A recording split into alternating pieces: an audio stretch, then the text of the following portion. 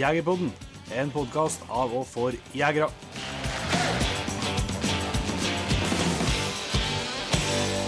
Hjertelig velkommen til en helt ny episode av Jegerpodden. Jon Petter Mellingen her. Ja, og Jon Inge sitter her, ja. Og i dag skal vi jo riktig kose oss, Jon Inge, med et knippe og vær så det av spørsmål fra våre lyttere som har kommet inn via sosiale medier. Ja. Så vi har vært oss ut en del av spørsmålene som har kommet, og det er jo ikke sånn at vi er kompetente til å svare på alt vi spør om, men Vi kan gjøre vårt beste. ja, vi kan gjøre et forsøk der, selvsagt. Det må vi nå prøve å få til. Det er jo mye bra spørsmål, og det blir ikke noe spørsmål og korte svar her. Det blir jo litt prating av den diverse her. Det føler jeg meg ganske trygg på. Ja, jeg jo gleder meg rett og slett på å høre hva du svarer på disse spørsmålene, for det er jeg ikke sikker på selv der. Og så tenkte jeg nå at det var på sin plass også å si takk til dere som har kommet med tilbakemeldingene på siste episoden med Niklas. Og selv Niklas selv også, men det har vært tydelig at hans evne til å prate om jakt har full i smak til mange. Ja, det virker sånn. Det blir litt sånn annerledes episode der også, men det er forandring, det er fryde den gangen også. Ja, det gjør det. Så det var veldig bra. Det som ikke er like bra for oss, det er at vi har jo søtere og ikke funnet gøyspor. Nå tror jeg får ikke noe til søtere om det lenger. Nå har vi ikke noe jakt på heller. Nei, det ble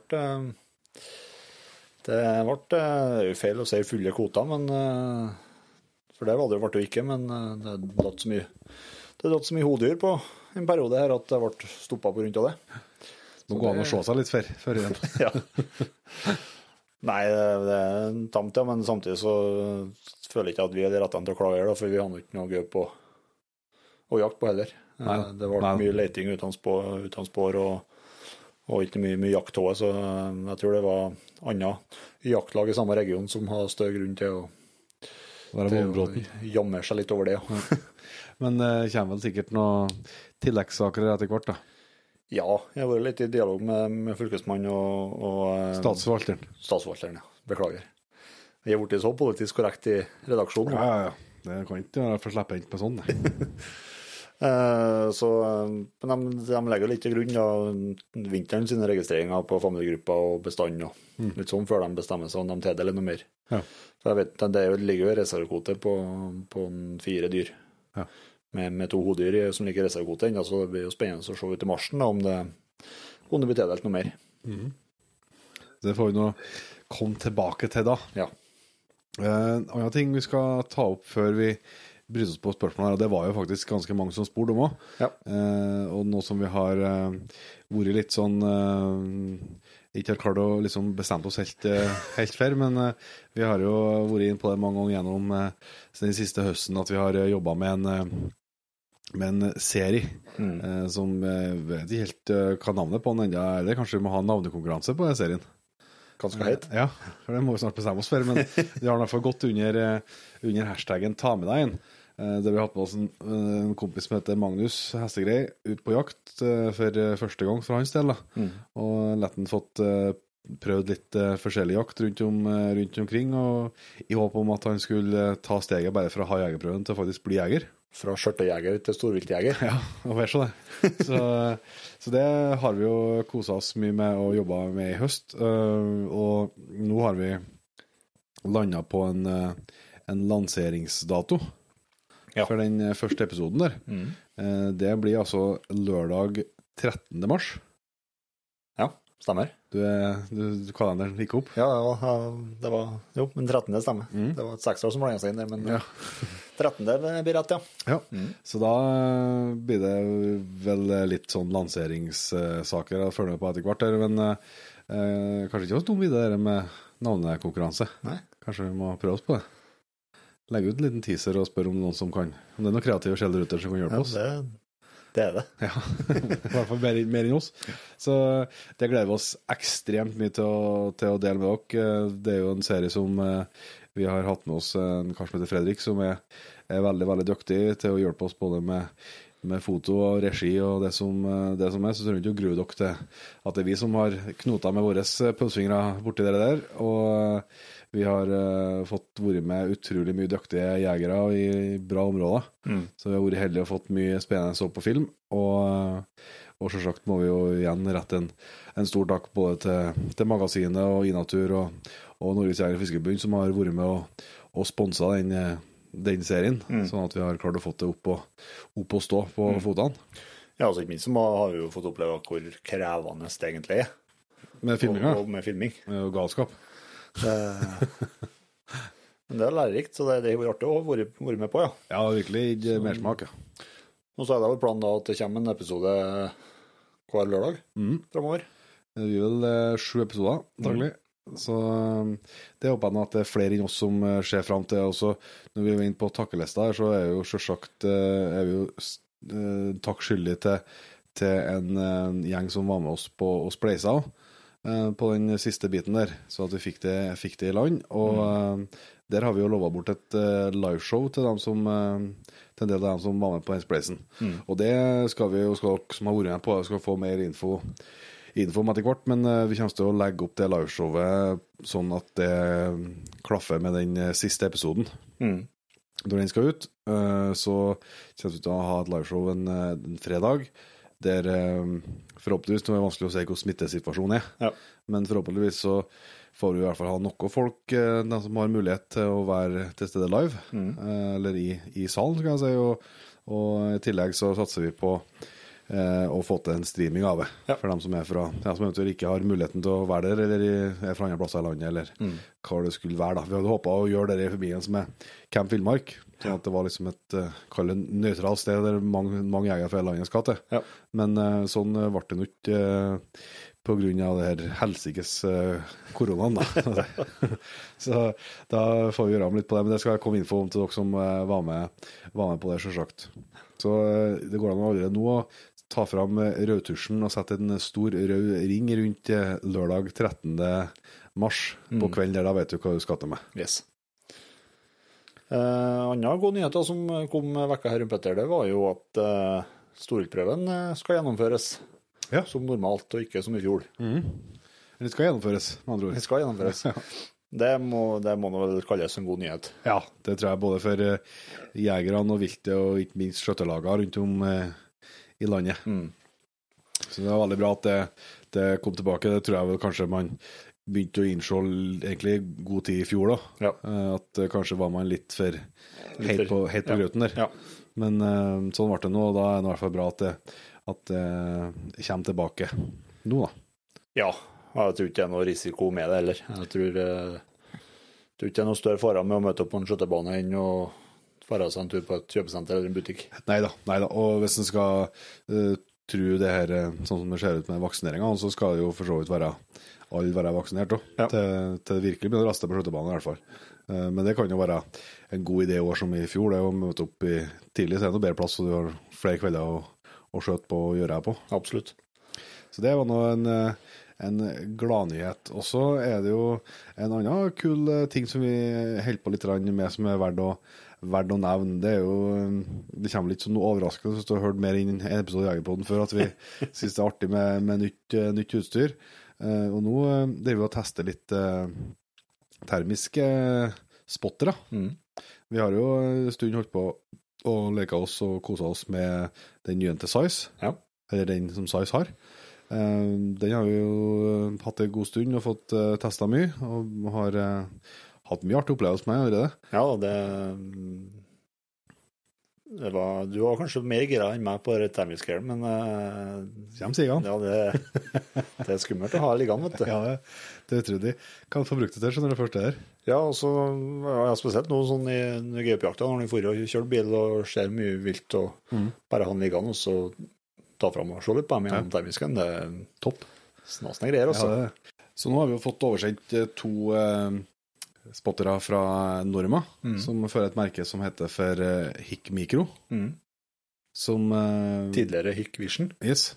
Som vi også skal få liksom testet og sett litt på nå. Så det er jo interessant. Det er nytt for oss og nytt for mange.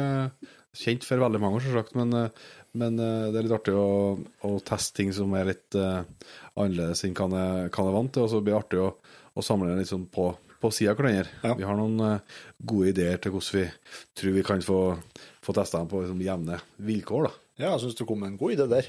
Ja, det må jeg si. Fære i dyreparken. Ja. Det må være helt ideelt. Ja, slippe å fære leit etter dyr, i hvert fall. Ja, jeg trenger det. Ja, og så kanskje så er det sjanse til at dyrene er litt i ro, så du rekker å se igjen mellom flere spottere. Ja. Så får du liksom lettere å vurdere hvordan de funker til forskjellige formål. Ja. Og så kan vi prøve på litt lignende avstand og sånt, både på dag og kveld. Så det blir spennende når vi skal snyke rundt i Famleparken der med termisk. Ja, men vi har snakket rundt i Famleparken før, vi. Ja, vi har det. Det får bli jakthistorie til en senere gang. Nei, så det skal vi komme mer tilbake til, og hvis det er interesse for å lage en egen episode, og kanskje etter hvert om termisk, så er det bare å si ifra om det. Det er i hvert fall det er mye spørsmål som ikke jeg greier å lese meg til, i hvert fall på nett, om den teknologien der. Ja, jeg har jo et inntrykk av at det er jo en egen verden. Ja. Det der. Så er det så mye betegnelser og spesifikasjoner som ikke vi kan jo med. Ja, også som på og veldig store prisforskjeller. Ja.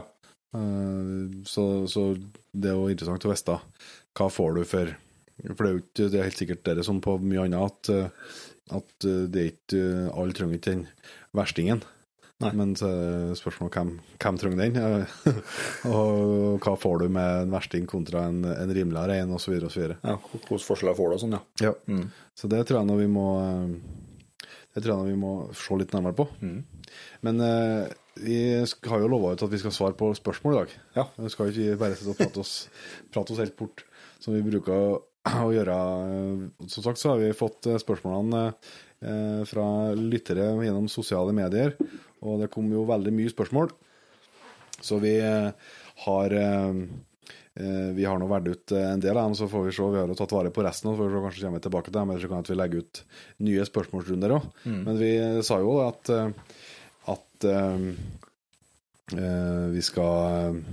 vi skal dele ut en liten premie til en av dem som fikk spørsmålene sine opplest, da. Yes. Så det får du henge med helt til slutt hvis du er nysgjerrig på det, men premien er en sånn Bino-bag fra Ravne. Det har kommet en ny versjon, og som vi nå ganske så straks kommer til å komme i nettbutikken vår. Så da er det mulig å sjekke ut den der, men det skal en heldig spørsmålsstiller få æren av å prøve seg en sånn. Ja. Det kommer jeg tilbake til, men vi starter på toppen. Jon Inge, vi har en god og lang lest her. Og da er en Kent_9, det er Instagram-navnet går mye her. Han lurer på hvor mye penger vi bruker på jakt i året. Og da mener han ikke alt rundt, men selve jakta. Det er jo så dyrt, sen. Jeg er glad ikke altså hvor mye man bruker på alt i utstyr og forskjellig. For det er et utrivelig regnestykke. Ja. Nei, jeg vet da søren hva han skal anslå for noe sum. Jeg har vel kanskje ikke hverken ønsket eller tørst å rekne så mye på det, men nå skal det sies at jeg jo både har vært og er veldig heldig når det kommer til elgjakta. Ja. Men at jeg er på et privatlag. Vi leier til noe, men det blir ganske små summer tross alt imot hva veldig mange må ut med for elgjakt, da. Så jeg bruker nok ikke så voldsomt egentlig på det mot mange andre, en del tusen i året. Blir noe så sagt med stort og smått og litt kort her og litt forskjellig sånn, men jeg bruker nok ikke så veldig mange, så veldig mye så er jeg nok ganske heldig der, da. Nei, han har jo helt rett for seg at det er helt på å bli dyrt, men samtidig så er jo alt at det kan man veie det opp mot, da. Ja. Altså, hva er dyrt? Så lenge man får selt jakta, så er det jo for dyrt på et vis. Nei, det er jo vanskelig, det. Det er jo, for jeg unner jo på et vis dem som er grunneigere og tjener penger på grunnen sin. Ja. Så det er, og så ikke minst er det jo, hvis vi tar elgjakt som eksempel, så kan du gjøre det jæklig dyrt. Ja. Men det er også mulig å gjøre veldig billig. Spesielt med det kortsalget som er en del plasser utover høsten. Så det er jo ikke sånn at det må koste mye. Nei, jeg vet ikke. Jeg satt og tenkte over litt før vi begynte på her, og det blir jo litt, det blir jo gjerne et småviltkort her, og litt rådyrjakt, og noen jaktkort på elg. Og så det som dreier mest, er jo, vi leier jo elgjakt på Statsanmenning. Og for så vidt Statskog-terreng, så sånn summa summarum, med alt fra småvilt og opp til med elg, så tror ikke jeg sånn, hvis jeg sier en eller annen plass mellom 10 og 15 000. Det tror jeg skal være sånn rimelig spot on, da. Ja. Så avhenger jo selvsagt alt etter hva man skjøter og alt sånt, men jeg tror en plass mellom 10 og 15 000 i løpet av en sesong, det tror ikke jeg er så langt ifra sannheten, faktisk. Nei, det er klart at det er absolutt 10-15 000 er absolutt mye penger, det, altså. Misforstå meg rett, men samtidig så, som du sier, det er jo hva man prioriterer. Men det er jo veldig stor forskjell selv på hva folk synes er mye og lite penger, og ikke minst hva man føler er verdt det. Ja. Det er jo veldig, veldig stor forskjell på. Ja. For noen så jeg ser det for eksempel på reinsjakt, ser jeg jo det diskuteres mye priser. Ja. Og der er det jo store forskjeller på priser, men for noen så kan det være verdt å spare i 3 år, ja, for å ha råd til den turen og det kortet. Mens for andre så synes man ikke det er verdt det. Nei. Og så kan jo begge synes at hvis det er dyrt, men da så vurderer man annerledes. Sånn at, og det er jo et eksempel som jeg så, var for jeg vet ikke akkurat på hvor det var, og hvordan sammenhengen, noen som skrev det på Facebook her, og så da var det reinsjakt det gikk på. Hva det kostet for et kort på ett dyr da. Og så var en som sammenlignet, ja, men hvis det koster samme som en snuseske i vekka. Ja. Hvis du setter samme prisen som det koster ved en snuseske i vekka hele året, så hadde du det kortet. Så det er jo mye penger. Det er jo det som er med helseøkonomien. Jeg er versting på det, altså. Så man tror at jeg prøver å sette og moralisere noen ting, men det er jo sånn at det er jo mye penger akkurat den dagen du skal ut med. Men hvis du ser det utover et år og kan bruke på mye annet sånn småtteri, så er det jo tilgjengelig for en del. Ja. Det tror jeg. Det handler mye om prioritering, ja. Ja. Men jeg er helt enig at det kan være dyrt, og jeg skjønner spesielt når vi begynte å fått gjort det etablert på det, så det er enklere enn når du var student. Ja, ja. Sånn sett så skjønner jeg, men jeg tror ikke vi bruker mest penger i hvert fall da. Vi er heldige har stilt sånn. Ja, det begynner jo fort å eskalere prisen tvert at man havner på litt større private grunner, da. I hvert fall i distriktet vårt, distriktet her, så gjør jeg det. Og jeg har jo sagt nei til jakt i flere omganger som har vært for kostbart til meg. Ja, ja. Men så lenge noen det som du sier, det som er vanskelig, så lenge noen er villig til å betale, og har mulighet til å betale, så unner jeg jo på et vis og grunnleggerne å tjene penger. Ja, absolutt. Men vi er jo heldige tross alt da, som har så mye både statsallmenning og fjellstyre rundt omkring, sånn at det i hvert fall er en ganske bra tilgang til, selv om de tar seg jo godt betalt, altså. Ja, det gjør det. Det helt på, så vi vil jo også trekke frem Statskog som med sitt nye prissystem har vært en del billigere enn statsallmenning, enn fjellstyret. Synes ikke det er noe avskrekkende priser på Statskog lenger, altså. Med det nye prissystemet deres. Det såpass bør det være med verdien til kjøttet og alt som en får med seg. Ja, og så er det jo på, når vi snakker om Kent her spør om jakt, så er jo slett også stor forskjell på for eksempel det å jakte rev. Ja. Eller er jo langt mer både tilgjengelig sånn mange flere områder, og ikke minst ofte helt til priser. Ja. Så det er jo hva det en har lyst til å jakte, som sier noen ting om kostnaden på det. Ja. Så det var i hvert fall... Ja, jakta rev året rundt, det har ikke gjort det så dyrt. Nei, det har ikke gjort det mye, jeg har ikke gått ammunisjon, nei. Nei, det er helt sikkert. Ikke at det går så steika mye til det skjer, da. Hvis det går neste, Inge? Ja, nye Hiluxen, spørsmålet fra Hansi-boy, hva velger jeg å uttale navnet der. Det er jo et spørsmål om hva vi synes om den nye Hiluxen. De har jo kommet med en flett ny versjon med 2,8 liter og Det er fristende å spørre, hva tror du? Nei, det er du som skal få svar på spørsmålet her. Han lurer jo på om det er den komplette jaktbilen, da.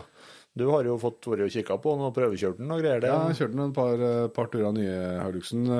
Det er litt her at det er jo kanskje ikke noe overraskelse at vi har en viss forkjærlighet for både Toyota og Hilux. Altså, det har jo vært en skrell om vi ikke hadde dømt den nord og ned, men nei, jeg synes den var mye kulere enn jeg hadde utseendet, for den var mye kulere enn jeg hadde trodd. Jeg har jo bare sett tidligere bilder og sånt. Den var mye tøffere, synes jeg, når jeg fikk se den live. Å kjøre, så synes jeg det er et tydelig steg fra den modellen jeg har, opp til den. Skal sies at jeg synes det var mye større steg ifra. Det er jo så vidt sammenlignbart. Den første Hiluxen jeg hadde var jo en 2006-modell. Ja.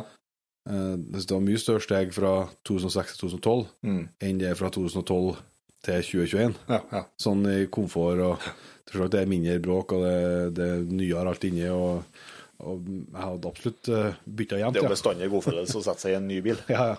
Så, men det må jeg si at jeg synes jeg faktisk var, men om det er komplette jaktbilen, det har i hvert fall potensialet til å bli det. Ja.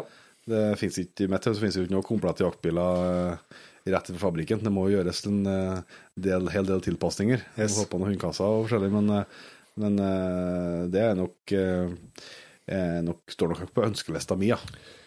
Det er jo det som er så synd i Avgifts-Norge. Ja. Det er dessverre lengt at det kommer til å bli en realitet for oss to. Ja, jeg frykter hvis ikke det er noen som hører på som igjen bare stikker stående. Ikke vet hva jeg skal til med. Med 5 setter. Ja, med 5 setter. Så skal vi faktisk klare å få tatt over dem, da. Nei, det er jo ikke noe, det er jo, vi trenger jo 5 setter, så sånn, som varebil så er vel den, på nivå med mye av nybiler, for å kalle det det. Det er jo ikke noe billig bil, selvsagt. Nei. Men det er jo mye biler som blir solgt i den prisklassen der. Men vi er jo avhengig av å ha familiebil til jaktbil, og da ryker du fort på i hvert fall 100 000 kroner per set bak her, da. Så. Ja, såpass er det må man være å si at vi har i hvert fall mottatt et slags forenklet tilbud på det rekna, ja. Det rekna, og det er jo synd at altså, med 5-setter, altså med hvite skilt, så betaler du mer i avgift enn hva bilen koster. Det. Avgifta er høyere enn hva du betaler for selve bilen. Yep. Så jeg har vært til meg, så jeg nesten kjørt uten skilt. Ja, det er jo, jeg vet jo til og med en har vært såpass oppe her at han har sendt mail til Stortinget og klaget og skrekke i sine modige tårer hvorfor det skal være sånn. Ja, jeg har gjort det. Jeg har ikke noe problem med altså, hverken å betale skatten min eller betale avgiftene. Vi bor i et fantastisk samfunn, så det er vel verdt det. Men akkurat på den her så må jeg jo si at jeg bare sliter med logikken, For at jeg vet jo ikke at du må betale mest avgift på en stor bil som potensielt forurenser mest størst motor og alt mulig sånn. Ja, altså at det er høy avgift på den, det er helt greit. Ja, det skal jeg gledelig betale for å få kjøre dieselbil. Ja.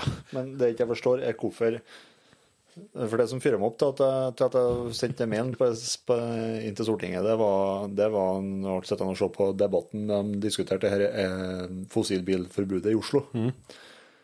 Og så begynte jeg å dra litt paralleller, og så forstår jeg ikke logikken i hvorfor at man da skal betale så fruktansvært mye i avgift for å ha med seg flere personer i bilen. Nei. Sånn som hvis vi får 4 stykker på tur, da. Hvis vi skal ha kjørt nye biler og kjørt med grønnskilt, så måtte vi ha kjørt flere biler, i stedet for å 74 kall i samme bil. Yes. Altså det gir, jeg klarer liksom ikke å se. Det er mulig at det er et eller annet som har slått feil en gang i tida her, med at det her grønnskiltet altså er en sånn sak for at bedrifter skal ha billigere og sånn. Men det altså, så kan ikke jeg forstå hvorfor det for bedrifter skal være dyrere. Og hvis bilen er laget for å ha med seg 5 mennesker, så skulle du tro at i hvert fall i disse dager når det er så mye snakk om klima og utslipp og sånt, at det skulle tro at det var dyrere å ta ut en 2-seter enn en 5-seter. Ja. Det har vært det kunne vært feil i mange tilfeller, altså, men det har i hvert fall vært mer logisk og enklere å forstå. Ja. Nei, det er sånt det må du tenke på, for da blir den bare så frustrert og oppgitt som jeg ble den kvelden. Ja. Nei, men den nye Hiluxen, og det for mange er jo selvsagt heldig med toseter, og det er sånn de skal ha til det, som det, så da, ja, jeg har ikke spekulert, nei. Men skal ikke, nå er ikke jeg noe Jeremy Clarkson, altså, men jeg hadde slitt det, ja. Det holder på er meget tøff konkurranse i den pick-up-klassen. Det er såpass, må man si, og det mange bilmerker har kommet etter, og det er veldig mye bra konkurrenter. Men det er ikke Hilux? Nei, det er ikke Hilux, så hvis det, skal man være litt fornuftig, så skal man tenke at man skal selge den bilen en gang. Og da tenker man andrehåndsverdi, så det stiller nok Hilux en del sterkere inn. Ja, har nå i hvert fall gjort det. Ja. Så det var nå litt bilnytt, og det er innom mye forskjellig her. Det kommer til å bli en lang episode, hvis vi skal gå så grundig til verks på alle spørsmål. Ja, men må si det en har på hjertet. Ja. Det er noe frivillig å høre på. Men en Brandsegg, han spør om hva det er som har overrasket dere mest med Jegerpodden. Kan du få starte med det? Jeg er spent på. Ja, det er ganske mye som har overrasket meg. Det som hele tiden som går igjen når folk spør meg om, for det er ganske, man får spørsmål en del, og det som stort sett blir svaret, det er jo det at det er så sinnssykt mange som setter pris på å sitte og høre på at jeg og du og noen gjester og prater. Ja, det er overraskende seg selv. Ja. Det er galt godt poeng. Nei, jeg tror Søren er overrasket mest. Det er vanskelig å kanskje plukke ut. Altså, vi hadde jo åpenbart ikke trodd at det gikk an å leve av det her. Så det er jo selvsagt en kjempeoverraskelse. Men det som i hvert fall jeg kan si at overrasket, det er noe gjort dem og gleder veldig det, er jo også at det tilsynelatende blir sett så pris på innhold og podcast på vi som er helt uavhengig. Som ikke tilhører noen selskap eller noe sånt, og som er produsert og laget og tenkt ut og alt, og 2 stykker som strengt tatt ikke har så steika mye forutsetninger for å gjøre nettopp det. At folk engasjerer seg, det er såpass mye over tid. Det har overrasket meg, men også gledet meg, og jeg kjenner meg liksom igjen i det selv også, at jeg setter mer og mer pris på innhold som er laget av folk som gjør det for at de elsker det, og som ikke nødvendigvis er tilknyttet et stort mediehus eller en stor bedrift eller hva det skal være. Det setter jeg mer og mer pris på selv også. Så jeg håper at vi klarer å fortsette å levere på et nivå som folk synes det er verdt å engasjere seg i, og at den kaller trenden der kanskje å fortsette. Så det, er det noen flere spørsmål? Ja, min jakt på Instagram, han har spurt om vi har noen mål for den kommende jaktsesongen, eller kommende sesongen. Både jakt- og podcastsesong, kanskje det. Ja. Ta podcastsesongen først. Der er jo litt tenkt ut et sånt spesifikt mål, men tro meg, for eksempel, siste par timene før vi spiller nå, så prøver vi jo desperat å bli bedre på lyd.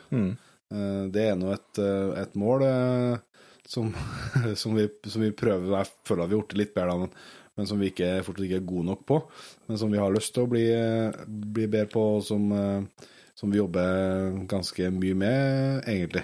Det er noe sånn type mål.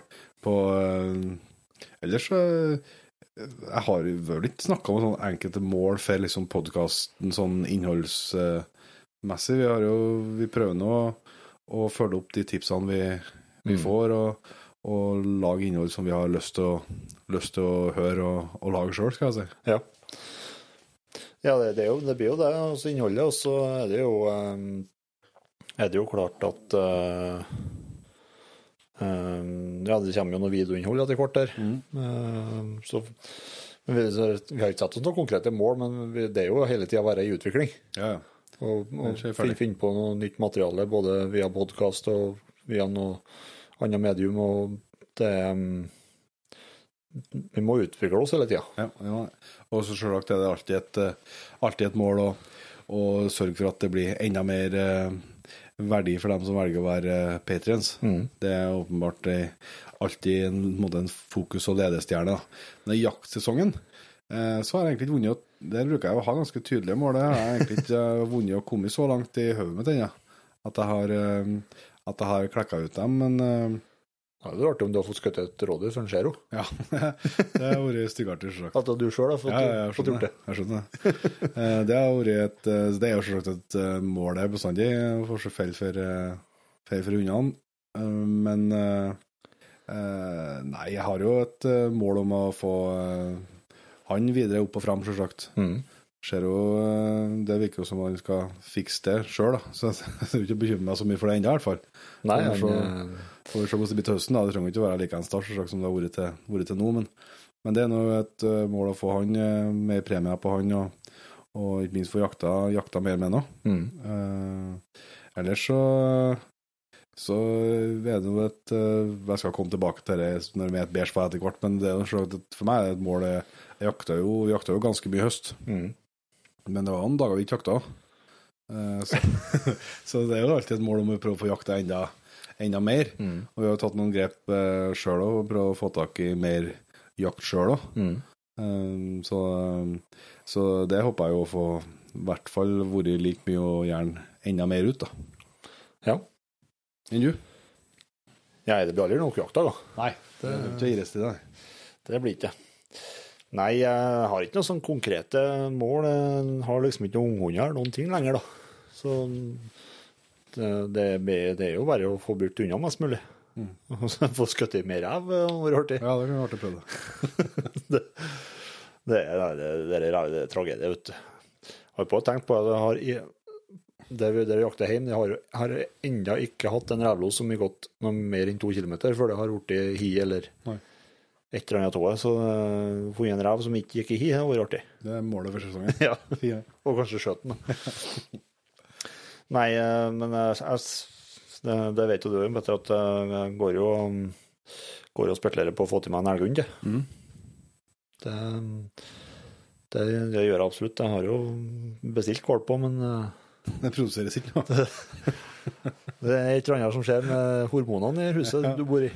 Du ser at jeg framproduserer ikke løpetid. Nei, det er akkurat det jeg sier. Nei, det har vært stilt med det, gitt. Men det har ikke helt tid opp ennå. Nei, så det er ikke for at jeg er mest for det man jeg har, men det er tvert imot det at finner han elg på dag nummer 1, så er det veldig lite futt inn dag nummer 2, for han er konsekvent også, så blir det mørkt og senkveld og natta før at jeg får det inn igjen. Ja. Så der ser jeg rett og slett behovet for å ha en hund til, og ha slipp på dag nummer 2. Ja. Og skifte mer mellom hundene. Og hele tiden ha en mer utkvilt hund. Ja, i hvert fall dess mer muligheten har til jakt også, så blir jo behovet desto større for det. Så det skjønner jeg godt. Hvis vi går videre da, også til en Peder Ostbyhaug. Han lurer av alt dere jakter på. Hvordan dyr, jaktmetode, føler dere har lært dere mest om dyret? Der kan jo godt få starte å svare, for det har jeg, vet jeg, søren om jeg har noe sånn direkte svar på. Nei, man lærer jo til alt man holder på med, altså man lærer mye om elgen, men sånn, hvis jeg skal konkretisere svaret litt, så vil jeg si at det er jo et eller annet som fascinerer meg med rovdyrene, altså hovedsakelig jerv og gaup da. Og det er nok dem jeg lærer mest om også. Også kapasiteten og hva de får til og måten de jakter på, og det er ikke bare jakt da, det er sporinga og... Ja, for det skal du se på metode, om jaktmetode, så er jo ikke det er jo veldig artig å fære å gå spor, og det tror jeg nok at det er som en lærer mest om dyret av. Sånn, Jeg tror det vanskeligere å lære dyrene så godt å kjenne gjennom hund, for eksempel. Da. Ja, Du lærer jo mer og mer der også, for hvert turen ut, selvsagt.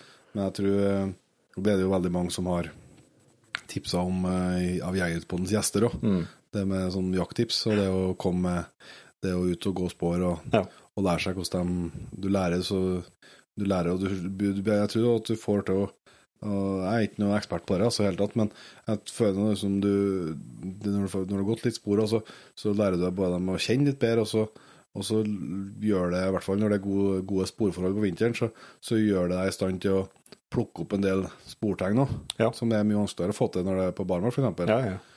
Men som du kanskje, flere ganger du blir eksponert for det, dess mer lærer du av å være i stand til å få det med deg, og på senere tidspunkt. Nei, det er klart, så er det jo rovdyr om man går og sporer mest da, altså man tilbakelegger mest kilometer på sporet. Og det fascinerer meg hele tiden. Jeg husker spesielt en gang jeg gikk etter køp når den yngste støveren var ung. Så gikk jeg flere kilometer etter køp der med henne i bånd. Og hun var sånn, rett og slett, det måtte være hugget, for hun var så trang og vanskelig når du gikk. Og så konsekvent så gikk hun, og hun var ikke jaget på noen ting, vi har ikke tatt ut av, vi bare gikk på et nattspår. Og konsekvent så gikk hun bestandig der det var verst å gå, og så gikk hun i steinrøys, så gikk hun opp og spiste steiner, og hoppet videre. Kom hun, og det spesielt som jeg ber på meg, det var om det var helt flatt, og det lå noen vindfall, så gikk hun konsekvens opp på vindfallene opp med rota, og så gikk hun trestammen ut. Helt ut til spissen på hvert et tre bortover den ruta hun skulle. Og det sier jo bare litt om hvor vanskelig det kan være for hundene noen gang. Når de på ren, altså ikke være jaget på noen ting, bare på ren kjedsomhet, eller at de tenker at det er greit å gjemme sporet seg litt, eller? Ja.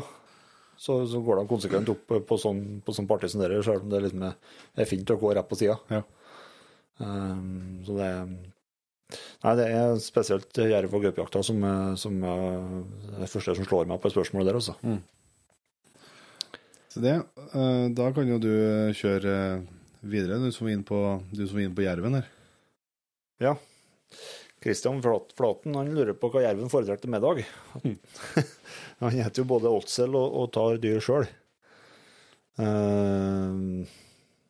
Det blir jo selvsagt ikke noe fasitsvar, men erfaringen vår er at han er jo veldig, veldig glad i skalla haug. Det er jo når han tar dyr selv, så tar han jo gjerne med seg hauget, biter av det. Hvis vi legger ut hele elga på et jervåte, så biter han av hauget og fer med hauget. Og det har vi lært, det har gjort at vi har forandret helt taktikk på åtene, for eksempel, der nå er det kun haug som gjelder, liksom. Vi fer gjerne og gjerne reinhaug. Jeg tror nok rein er en liten favoritt også. Ja, det er vant det, altså det er vel... Ja.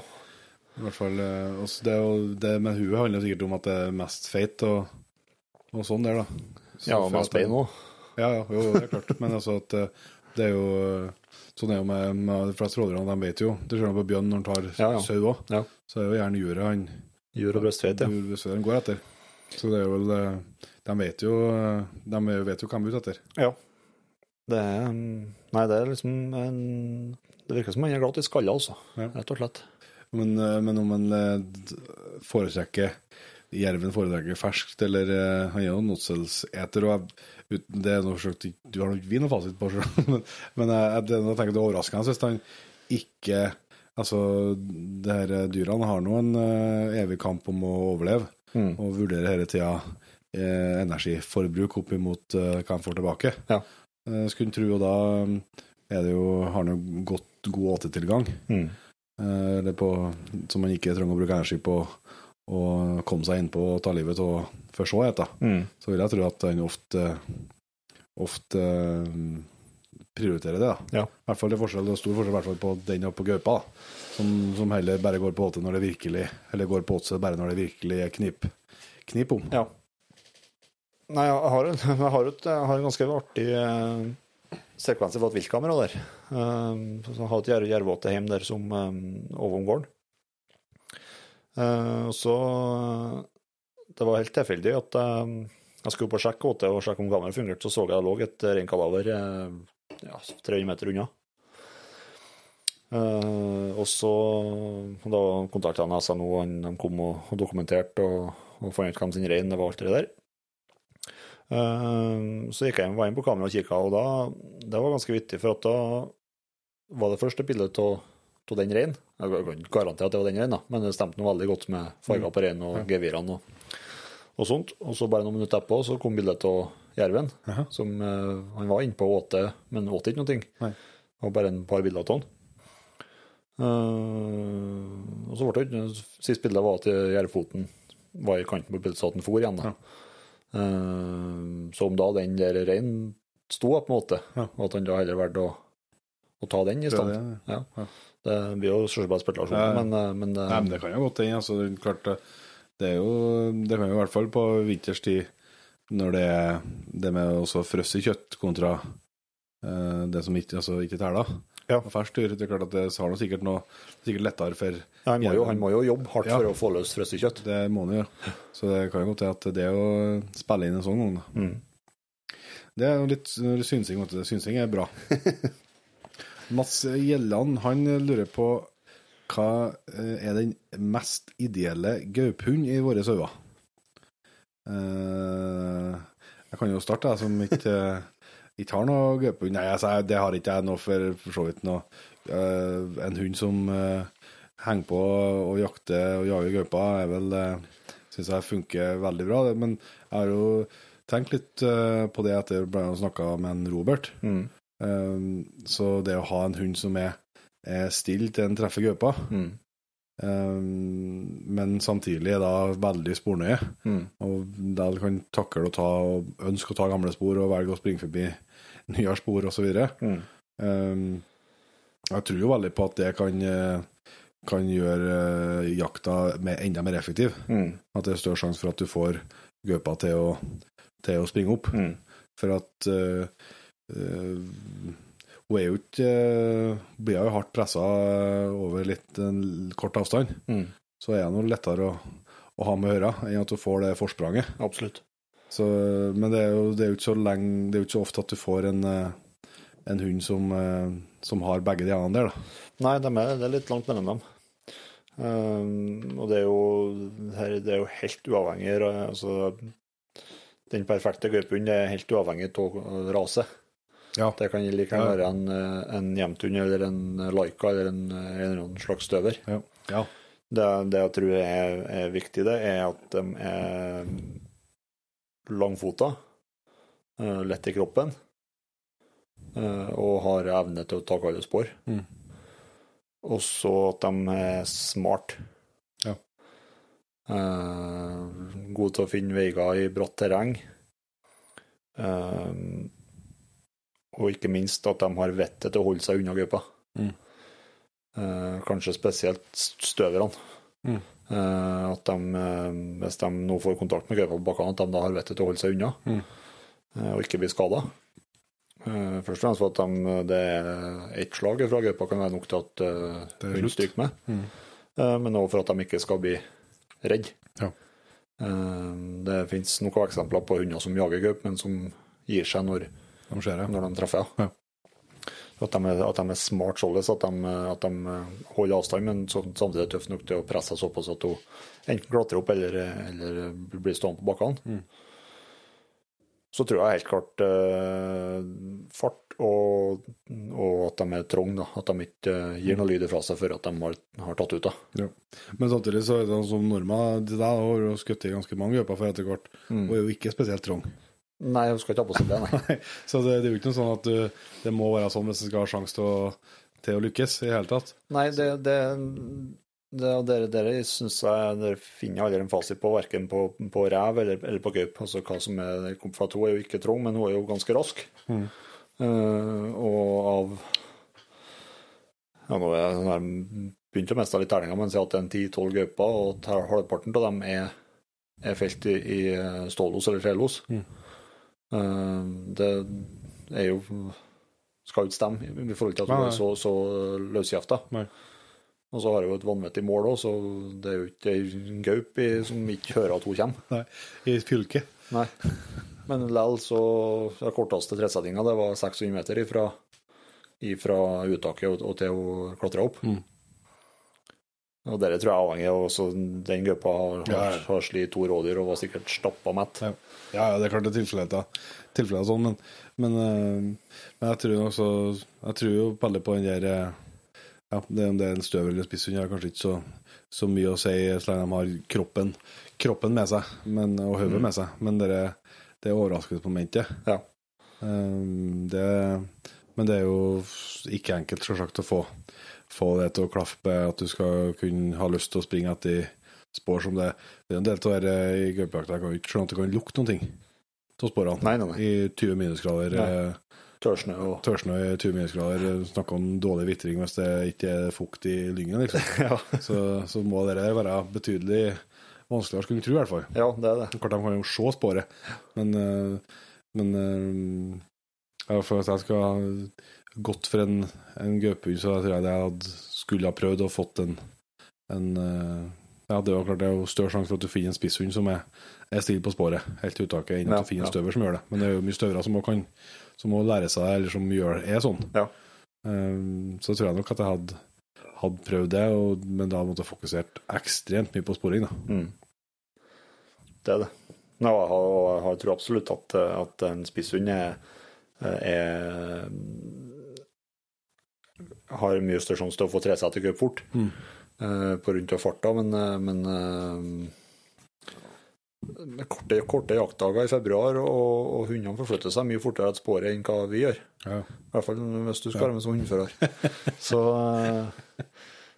er det, jeg synes i hvert fall at det er 40 behagelig å slippe en støver som jeg vet ikke finner på noe annet tull, som konsekvent følger det sporet. Det tenker jeg er jo mest verdig, altså, som ideelle gaupehund. Det er jo det mest ideelle. Altså at du vet at du klarer å se på hund, om hund er interessert i det sporet her, skjønner at dette skal vi jakte på. Og så om det er 1 kilometer eller 5, så til slutt så kommer han til enden på det sporet, og ikke hoppe på første elgsporet eller rådyrsporet, eller hva det er som Christian. Det er klart at det er jo det viktigste. Det som er helt sikkert er at skal han få til en ideell gruppehund, så må han være ute og trene hele året, eller så trene så mye som mulig. På alle sjansene han får, ja. Er det et gaupespor, så må du prioritere det sånn for å fære på arbeid. Ja. Det høres kjent ut. Hvis vi går videre, Jon Inge, til en dilemma. Ja, til en Robert. Robert Bjørseth, det er rett og slett et dilemma. Hva er flauast, Jon Petter? Er det kutt over øyet på skjøttebanen ifra kikkerten, eller er det et avglemt sluttstykke på jakt? Jeg har prøvd begge delene. Nei, hva som er flau? Nei, det er flauast å glemme igjen sluttstykket, ja. Ja, det er jeg helt enig. Det her kuttet over øyet, det bare viser at du har vært på. Jeg har vært på og lada litt. Ja, så du er litt fremoverlent. Ja, så nei, det å glemme av sluttstykket, det jeg tror faktisk, jeg skal si at til meg å være bank i bordet og såpass distré som jeg er, så har det skjedd yderst sjelden. Jeg tror det var en gang at det har vært ferie.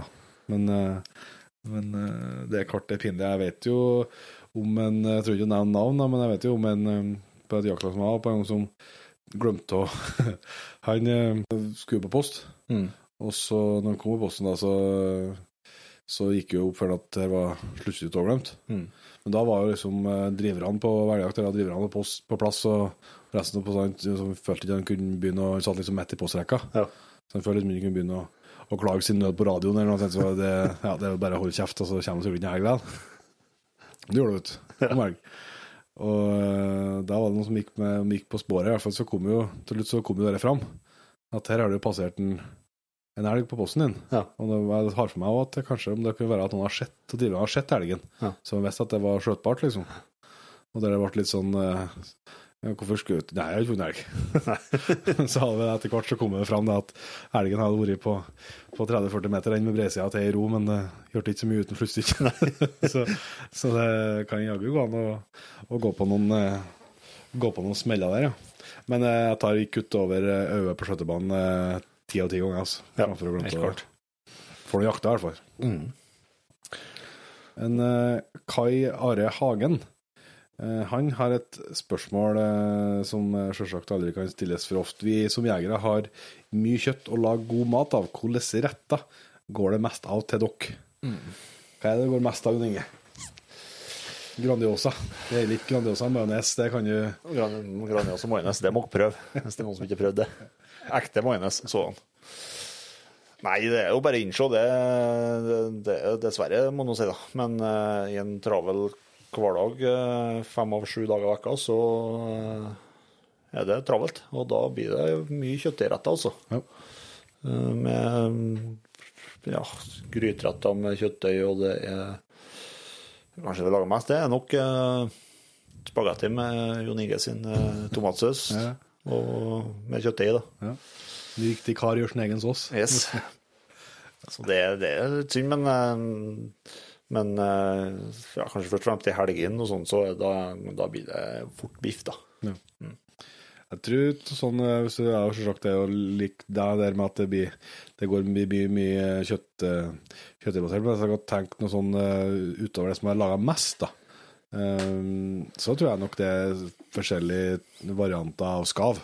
Ja, du er glad i skav. Ja, jeg er glad i skav. Det synes jeg er helt topp, og det er sånn type finnbiff med saus og sånn, men også sånn i pitabrød og tyttebærrømme, og det tror jeg kanskje det jeg har laget mest av, sånn, hvis den trekker bort men det er jo biff, og det er steak, og det er mye snadder, men den skaven, det synes jeg jo og det er jo egentlig noe som man kan lage hver dag, for at det er jo ikke noe, har i hvert fall skavet oppe, så er jo like radig det som kjøttøy. Ja. Nei, og det blir ganske mye kjøttmiddager til viltet. Men det er ikke jeg som skal ha igjen for det, for at jeg har et kvinnfolk som er flink på å planlegge middager og tar opp kjøttet i forveien, kvelden i forveien, og planlegger middagen da, og da er det, når kjøttet ligger på benken og er helt på i ferdigtina, så er det jo ikke mye arbeid. Nei, det er radig. Det er nesten radig, vet du, å lage og snu noen biffer i panna da, med noe potet eller pomfrø eller trenger annet. En kjøttet, ja. Ja, det går jo stygt fort. Men jeg kan jo komme med min skavoppskriften min. Det er så enkel. Det er veldig rart om du ikke forteller det før. Nei, jeg har ikke, jeg tror ikke. Nei, okay. Den er litt sånn, den her er veldig enkel da, for dere som har det travelt på å løse på en god og kraftig saus. Ja, så tar du skave kjøtt av det viltet du har da, om det er elg eller rein eller hjort eller rådyr har ikke jeg prøvd da, men det funker jo sikkert det også. Så skaver du det i tynne skiver og steker så at det blir på et vis gjennomstekt da, det går fort, bruna, og så tar du oppi gjerne i jerngryt, så tilgjengelig, og så litt etter hvor mye du har, men skal du lage til litt flere, så tar du 2 bokser med crème fraîche, snur dem på høvet, så de detter nedi gryta. Yep. Og så strør du på 2 poser, så du har 1 pose Toro viltsaus per boks crème fraîche. Det blir allerede nydelig, det altså. Det går åpenbart an å lage sånn gryta enda bedre, men det er jo kjempekjapt da. Ja, og så er det er jo radiolag på høtt, eller? Ja. Stek, i felten. Jepp, og aller helst da en potetmos da. Ja, du har en alt for stor forskjellighet for potetmos. Ja, potetmos er også ikke noe grønnsaker. Nei, tyttbær. Ja, tyttbær, bare store mange tyttbær, da er det der. Så det er et lite mattips da, til hverdagen. Men samme veien på maten, så jeg har jo tenkt å prøve noe nytt i helga. Og du? Ettersom at Jens så skal dele historier fra Canada og greier, så tenkte jeg skulle ordne litt av middag, så vi skulle kose oss litt av det programmet til Jens da. Ja. Så da tenkte jeg skulle prøve meg på sånn Biff Wellington. Åja. Ja. Det er sånn brød rundt biffen? Bøtterdeig eller smørdeig rundt, ja. Det har ikke jeg prøvd før. Nei, det ser jævlig godt ut. Ja, det må jo bli bra. Smørdeig, det hører jo at det er godt. Ja, hører at det gir mening. Ja, men det får vi oppdatering på senere da, hvordan det... Ja, det kommer på.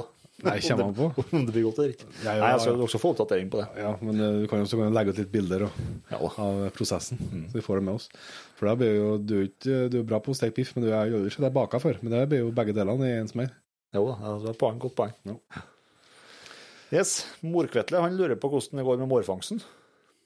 Ja, det har ikke, jeg fangster ikke noe mår, så det er du som er pelsjegeren i redaksjonen, så du som må ut med det, men jeg har hørt det har vært såpass tynne oppdateringer, så jeg føler jeg blir veldig overrasket hvis det tar 3 måneder nå. Ja, nei, det har jeg ikke. Og så har jeg det som jeg sier, jeg har jo følt med ganske, jeg har 6 feller stående ut nå. Og jeg har følt med ganske mye. Jeg kan jo ikke si om hva jeg har gjort rett og ikke rett, og var ikke opp for at i år har jeg sett 1 målspor på hele vinteren. Ja. Og det var noe fort, 7 kilometer i hvert fall fra fellene. Ikke hatt noe spor rundt fellene. Så... Når du sier, så det så jo ikke et målspor, men du har lett på det. Jeg tenkte over. Så det er fryktelig kjedelig når det først satt seg litt. Ja. Men så for jeg har jo ordnet med så mye godt med åte og honning og haug og tiurhaug har jeg kostet på inni fellene. Skal være ferdig. Flagging holder jeg på med tiurvinger og greier også. Men det biter ikke. Nei, det skal jo ikke rette. Ja, men klart kommer noe en, så har jeg jo nesten sjanseløst da.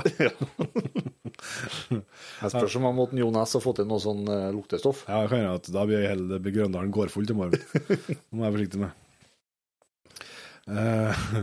En Super-Espen kommer med et spørsmål som man må si, vi har sett lignende av før også, men han lurer på hvis vi skulle ha hatt noe annet enn blaser, hva vi skulle ha, må legge merke til, nedgradert til.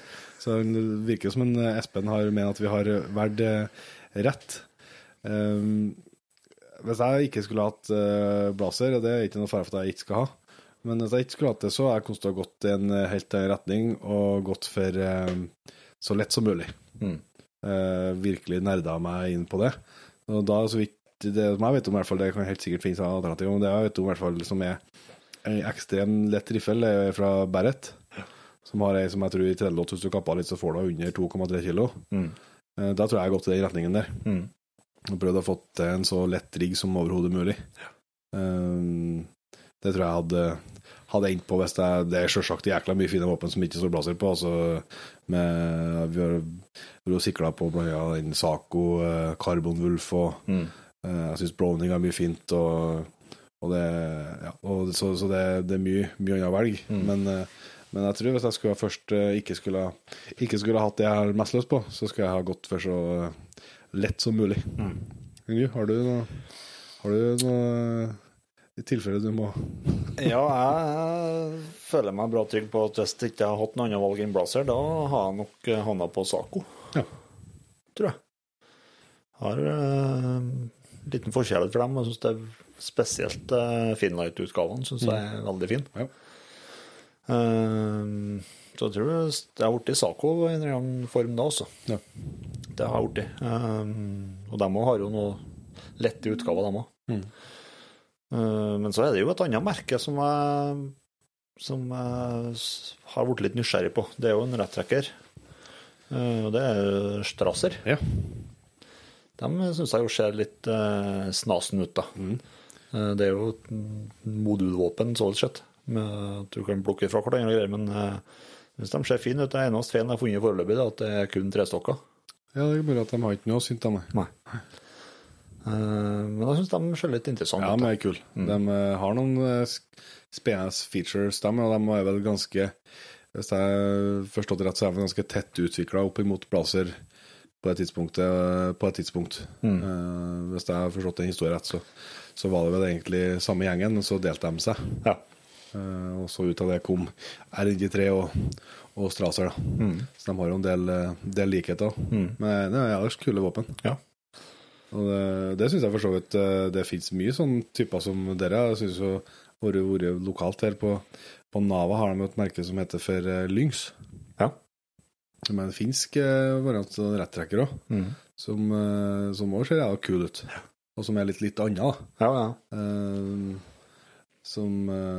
Så det er jo, så det finnes åpenbart veldig mye artig å velge som det ikke står blaser på, men det ble ikke sånn. Nei, og så er det at uavhengig, det er jo det som nå skal jeg ikke helt sikker, men jeg tror ikke Saco enda har kommet med oppspenner. Nei, så vidt jeg er kjent med i hvert fall. Og det er jo et kriterium som er skurret med den siste utdragelsen med Saco, for at oppspenner har jeg vært så glad i. Først og fremst av sikkerhetshensyn. At det har vært fryktelig ubehagelig. Jeg tror jeg skal begynne å gå på med børsen uten oppspenner. Da har jeg gått og kjent på det hele tiden. Ja, det er sant det. Det er et veldig godt poeng. Så, nei, det var i hvert fall et forslag. Det er jo heldigvis ikke noe vi skal da ta stilling til på ekte. Mathias Okstad på det. Ja. Han lurer på hvor mye vi har tjent på å lage podcast. Ja, si det. Ja, vi har jo selvsagt etter hvert begynt å tjene en del på det. Vil si at vi lever av begge to nå, så selvsagt tar vi inn noen kroner i måneden, men hvis det som spørsmålet er tjent på, så er det jo fristende å si, for min del så har jeg jo tapt. I og med at jeg har gått ned ganske betydelig lønn for å kunne drive med det som er drømmen, og så er det 100% verdt det, og for min del å gjøre det. Så har jeg jo ikke tjent noe på det sånn økonomisk sett, men det er jo det at en har fått muligheten til å følge den drømmen og gjøre noe som en virkelig elsker, setter jo ikke, da bryr det ikke seg så hardt om de kronene, og likeens så har vi jo fått pratet med ekstremt mye trivelige folk, lært kjempemye,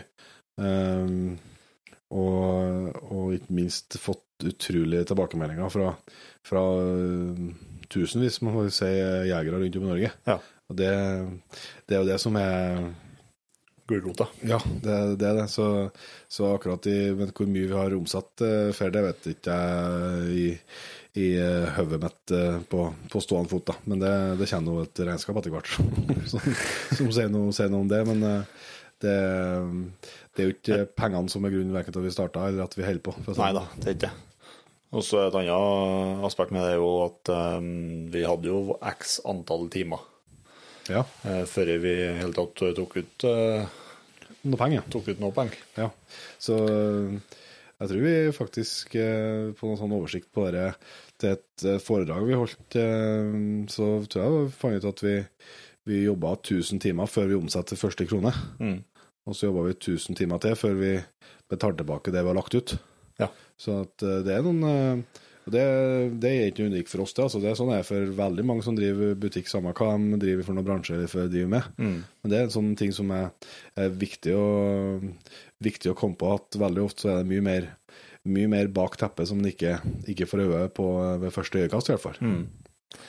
Så det, men Jonas Stigen, han det er jo litt sånn spennende spørsmål. Hvis vi skulle ha skaffet en ny hund og ikke kunne ha kjøpt rasene vi har, hva slags jakthund hadde dere kjøpt da? Har du... Ja, nei, altså vi har jo vært inne på mange ganger sagt at fuglehund er litt på ønskelista. Kan ha vært artig å ha hatt. Så det er jo... Men det har jeg jo på en måte hatt før, så kjent med det. Hvis det... Jeg vet da søren jeg hva jeg skal...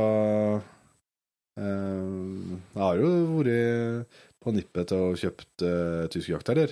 Ja. Så det har jo vært det synes jeg er en rase som jeg synes er artig. Man liker. Men så jeg tror kanskje akkurat nå kanskje jakthund det er jo beste svaret er jo fuglehund. Ja. Hvis jeg skal kjøpt noe annet, men det er mye som vi satt og pratet om det rett før her, at vi skulle hatt en harrehund. Ja. Det var jo det her temaet vi tok opp satt og snakket om under middagen i sted. Ja, det var grunnen.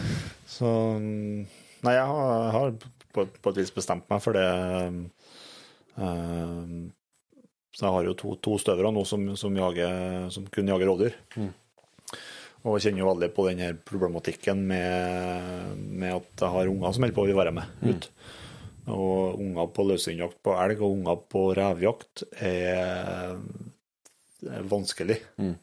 Ikke at du utgjør så forbaska mye på fangsten på revjakta, men Men jeg kjenner på å kjenne at jeg må få til en hund som, der jeg kan ha med ungene mer på jakt, og jeg har nesten så sted bestemt meg at når den gamle støveren dukker under, da, for jeg kan ikke ha 3 støvere. Så når den gamle støveren dukker under, da blir det en ny støver, og det blir en annen rase enn jeg har nå.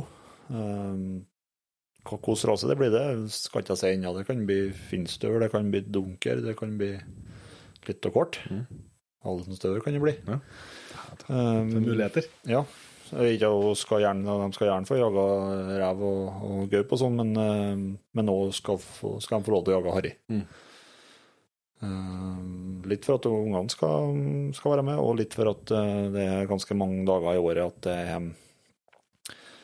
det er lettere å få los i skogen med en harrahund enn med Ja, det er altså at du bare kan slippe løs om det er barmark eller snø, og så jakt på det som det blir los på. Yes, helt korrekt. Så det støtter jeg. Jeg synes det skal være flott på. Så det er en neste på lista her, Inge. Ja, det er en Mattis Bergli som lurer på hvordan mediaspiller vi har i bilen nå for å få tracker i skjermen. Han har sikkert fulgt med på sosiale medier. Ja. Og om det trengs en egen trackerlisens til den her. Her er vi på litt smale saker. Det er vi. Nei, jeg har fått montert en ny skjerm med den mediaspiller i bilen. Nå som det var rett før, det var nå slutten på januar, den ble montert. Bytta rett og slett ut hele mediaspilleren, og det er jo et nettbrett som er integrert, innbygd i hele konsum, men som da er backup for alt som skal være på en bilradio, da, med DAB og headset, så hva heter det? Headset. Ja, handsfree. Og at det stemmer overens med knappene på rattet og sånn. Men i og med at det er et nettbrett, så har du da muligheten til å laste ned appene. Deriblant tracker. Og så trenger jeg heller ikke noen ny lisens, for at du bare flytter over lisensen mellom mobilen og nettbrettet. For når du starter programmet, så får du spørsmål om du vil flytte lisensen over på denne enheten, og da bare trykker ja, og så er det samme igjen når du skal inn på telefonen igjen etterpå. Ja. Så det må jeg si, det har vært et løft også. Ja, jeg gleder meg til å få montert inn en sånn, altså. Ja, og det er jo en skjerm som vi har fått levert fra Nordvik, Toyota. Så de får til en leverandør, og den foreløpig er jeg veldig flott med. Ja. Det er spent, det er jo litt for at de ville at vi skulle teste dem, for at det var nytt for dem også. Ja. Se hvordan det fungerte, og ikke minst opp imot tracker som var, og så har vi jo litt planer videre om å prøve å få videosignal inn på samme skjermen, sånn at den kan ha kamera hvis den vil bak i hundekassen. Yes. Så det tror jeg blir det tror jeg kan bli veldig artig. Så er det selvsagt, tror jeg nok at det skal være så ærlig, nå er det jo tidlig i testinga ennå, men jeg tror det skal være så ærlig at det blir selvsagt noe annet enn den på godt og vondt da, enn en standardspiller. Ja. Så er det sånn vanlige spillere som står i en bil, de er jo laget for å det er lite software på dem, og det er laget for å stå der og spille i mange år. Men ser det som du ser, det er for sitt nettbrett. Så det setter jo krav til oppdateringer, og kanskje kan man jo, vet vi ikke noe ennå, men kanskje kan man forestille seg for at levetida på et sånn er dårligere enn på en originalspiller. Yep. Det må man kanskje rekne med da. Så får vi jo komme tilbake til den har fått hatt den lenger. Men det skjer jævla det er et løft i bilen, ja. Og så er det i hvert fall i mine ører så høres det ut som at den avgir mer at det er bedre forsterker i spilleren. At lyden i høyttaleren blir bedre også. Så nei, det er snart en bilpodd vi nå. Ja, det er det. Nei, det bakdelen jeg har funnet nå, det er at handsfree-løsningen er ikke helt på topp da. Nei. Tror ikke det kan ikke være samme mikrofon som jeg bruker som var det før. Nei. For det førte til klaging når jeg prater i handsfree. Ja. Men det tenkte jeg du snakket om tracker nå, det har vi ikke vært inn på tidligere, altså nå har de kommet med den muligheten der, sånn, altså, som du sier at du kan bytte mellom enheter, og det er jo veldig bra, håper at det blir enda mer sømløst lenger frem også, så at du slipper det trykket der også. For at som Matti spør om her også, om man har egen trekklisens, så kan han selvsagt ha det med en gang. Da slipper han alltid det spørsmålet. Men da utfordringen at du må, da har du ikke samme hundene og samme folkene. Og nei, du må legge inn alt på nytt igjen. Alt må legges inn 2 plasser. Og det jo ikke noe god løsning. Nei, i hvert fall når du har holdt på å trekke det en år og holdt på å ha en 30-40 hunder og 40-50 folk og en hel masse grupper. Så det bare styr å drive og ha 2 lisenser. Så det bra at den muligheten der har kommet. Men så tenkte jeg skulle slenge inn for dem som ikke har fått det med seg. Det har kanskje ikke vært så mye dekt i media heller. Det er jo smalt her også, men det jo at det selskapet som trekker, de har også nå kjøpt opp VHunt. De jo fra før mange selskap som mange av oss jegere har et forhold til, blant annet de har Ultracom, de har Vidfors og Chevalier og sånn, så det ganske en gjeng med litt i ryggra, som heter.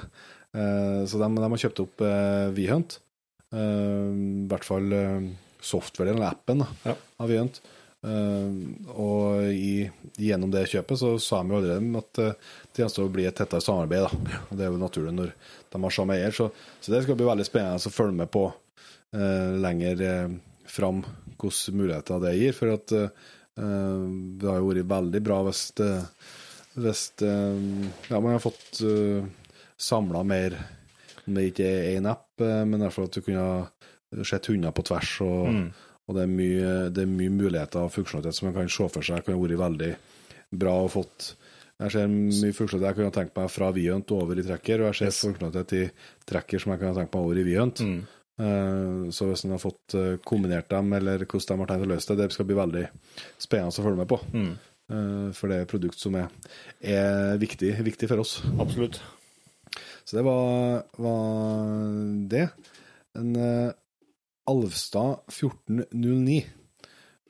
Han lurer på hvordan og hvor lang tid tok det å få revstøveren, var det da, med andre ord, til å bli klovdyrrein, og hvordan metoder ble brukt på dette?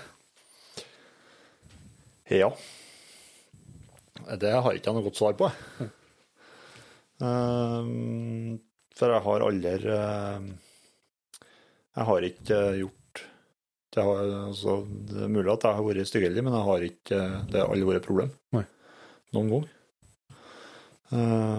Så det nok altså, jeg tror det har litt med rasen å gjøre da. At det er jo en treeing walker, og de er som utpreget de jager ikke harre heller. De viser ikke noe interesse for harrespor. Det er kun ting med klør og skarpe tenner som betyr noe. Så jeg har aldri stått i et spår og tatt imot dem for at de jager feil dyr. Jeg har aldri gjort noen ting. Men jeg har jo unngått situasjoner. Jeg slipper ikke en støver, jeg slipper ikke dem på klovdyr. Men jeg har aldri unnlatt å slippe på et spår eller i et område fordi at jeg tror det kan være noen ting der. Så jeg har ikke noe sånn gode svar på det, men klart man trenger ikke å slippe dem på frysøk i beste rådyrhaugen i kulturlandskapet. Unngå situasjoner der den faren kan oppstå. Og så selvsagt preging da, fra kvalpstadiet og gå en masse spår med dem. Men jeg tror altså, det helt på å bli er så populært med støvere på rev og på gaup at velger man å kjøpe seg en kvalp fra rette linjene, så tror ikke jeg det byr på de store problemene lenger da. For avlen er borte så spekka rett inn på rovvilthunder at det handler fra rette linjene, så tror ikke jeg det skal by på de store problemene. Nei, men da har vi fått noe tips i hvert fall. Det er godt å høre at du ikke gjorde flink, at det bare flaks. Ja, dere har hundene fått det selv, faktisk. Men nå jakter jo ikke jeg i noen områder der det kryr til rådyr. Det blir mye elg i det, men det kryr ikke til rådyr. Som jeg kanskje tror er det største problemet da. Men så det er Elisabeth Gjelland. Hun lurer på hva vi synes viktigst med jakt. Om det naturopplevelser og samspill mellom hund og fører, eller om det den mer effektive jakta. Ja, og matauk. Matauk, ja. Nei, det et åpenbart svar, tipper jeg for begge to, men jeg skal ta for min del, så det åpenbart naturopplevelser, og spesielt samspillet med hund, som det aller viktigste for meg. Jeg tror at hvis jeg av et eller annet lyden har slått ned og ikke gjort lov til å bruke hund lenger på noe som helst jakt, så har ikke jeg sluttet å jakte, nei. Det har ikke jeg, for at det finnes absolutt jakt som jeg synes er artig og uten hund, men at det har vært mye mindre jakt. Ja. Det er jeg helt sikker på for min del. Fordi at det er så viktig del av driveren for min del, da. Så det er ikke matauken som er det, selv om det er en fantastisk bonus, så er ikke det som er det som er drivkraften, nei. Nei, hvis det var det som var drivkraften, så skulle ikke jeg og du ha jakta. Nei, det er så godt poeng for så vidt. Nei, det er ikke tvil. Det er samspillet med hund og samarbeidet der. Og ikke minst, kanskje det jeg har kjent veldig mye på i år, når man nesten ikke har treffet folk, det er jo det her sosiale og at man får fordele opplevelsene og sånt med de nærmeste kameratene. Det har man kjent veldig på i år, når man ikke har fått opplevd noe annet sosialt spennende. Ja, det er sant, ja. Selvsagt. Men Christian Laugen er på banen. Ja. Han er på jobb, han. Han er på banen, absolutt. Vi er litt tilbake på et spørsmål som var tidligere, men han lurer på om vi noen gang har vurdert å oppgradere riffelparken til Sauer. Ja, det svaret er nei. Neste spørsmål. Nei, ja, det er klart. Sauer er jo fantastisk våpen, og helt åpenbart, og er jo veldig de deler vel på veldig mye blaser og Sauer og Mauser. Det er veldig mye av det som er laget i mer eller mindre samme maskinene. Så jeg tror ikke jeg har vært og nedgradert det, altså, men det er noe så rart med det med merkevarer og ting og tang. Det er jo selvsagt helt uhensiktsmessig, og det finnes ikke noe logiske forklaringer på bestandene, men det er noe du blir veldig glad til. Og det tror jeg det er for en Christian med Sauer også. Jeg tror ikke det stilles, det er jo ikke at det er bare ett merke som har det sånn, men nei, det er vel ikke noe fare for at det blir Sauer med det første, nei. Nei, det er ikke det. Vi nevnte litt Sauer i stedet, eller? Nei, jeg gjorde ikke.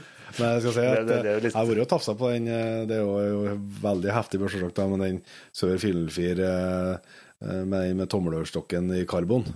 Jeg har holdt i den og turet, og det må jeg si at det er helt åpenbart et fantastisk våpen. Absolutt. Det er noe av det mest velbalanserte jeg har hatt mellom hendene. En merkelig opplevelse nesten når du løftet opp i skuldra, så føles det som børsa bare forsvant. Da var jeg slag uten kikkert og uten demper artig opp da. Så det var jo så optimalt sånn, men nei, det er mye fint, men nei. Det er mye annet fint jo. Ja, det er Jeg tror det er en viss ironi over spørsmålet. Det skjer vel ikke helt borte fra det, kanskje. Tusekken jakt og fiske, han lurer på om har noen planer til å gjenoppta turen til Sverige, som Jon Petter hadde. Det for dere som ikke har hørt det, så er jo det heldigvis at jeg og en kompis bodde ut et år i skogen i Sverige og jakta og fiska. Jeg har ikke noen planer om det, nei. Det er overdrivet, men en drøm om å gjøre noe lignende igjen. Det er ikke en tvil om at det ligger der. Ja, drømmen er der. Jeg har gjerne skal ønske at jeg og du har kunnet bodd på en hytt gjennom en hel sesong og laget podcaster ut fra hytta og bodd ut et år og servert innhold ut ifra det. Men livssituasjonen, den skal noe til at han tillater i en alder av godt etablert 30-åring også. Ja, det skal.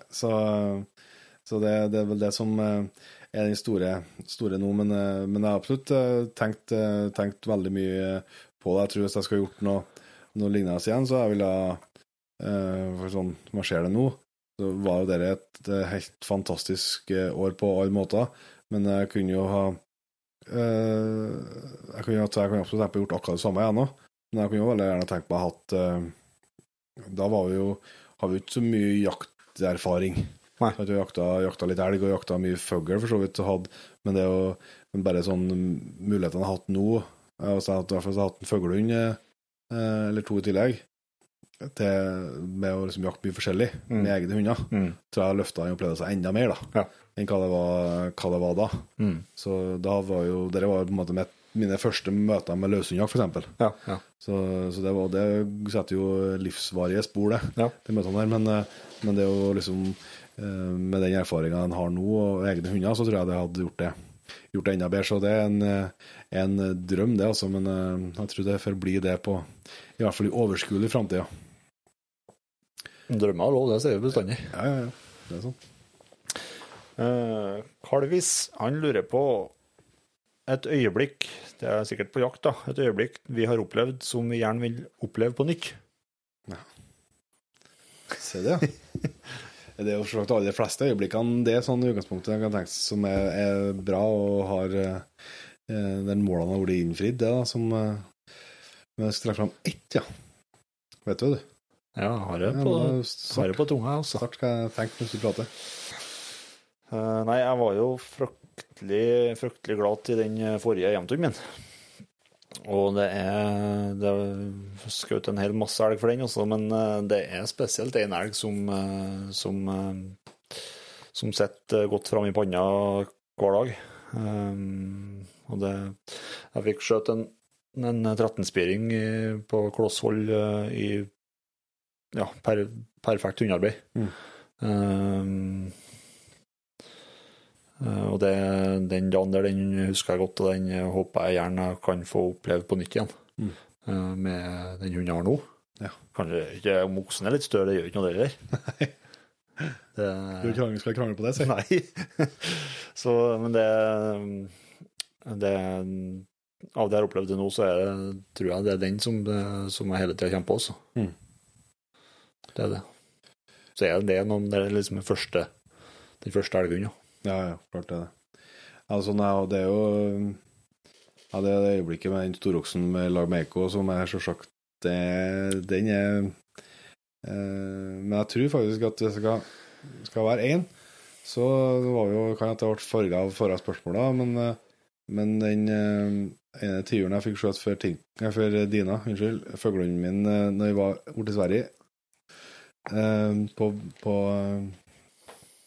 Vakkermyren der, altså det er et sånn øyeblikk som jeg tror aldri jeg får jeg har jo skutt i på en måte skutt i noen tiurer for henne og har skutt i større tiurer for henne og så det er ikke det som gjorde det, men det var liksom hele settingen med hele situasjonen som var liksom hele jakthistorien er vel delt i en tidligere episode jeg på den tror jeg ganske tidlig også, så det er jo litt sikkert alle hørte det, men det er en stand her er gått til oktober, det er vel litt snø men helt strøkent vær med blå himmel og sol, så er jeg ute og jakter alene.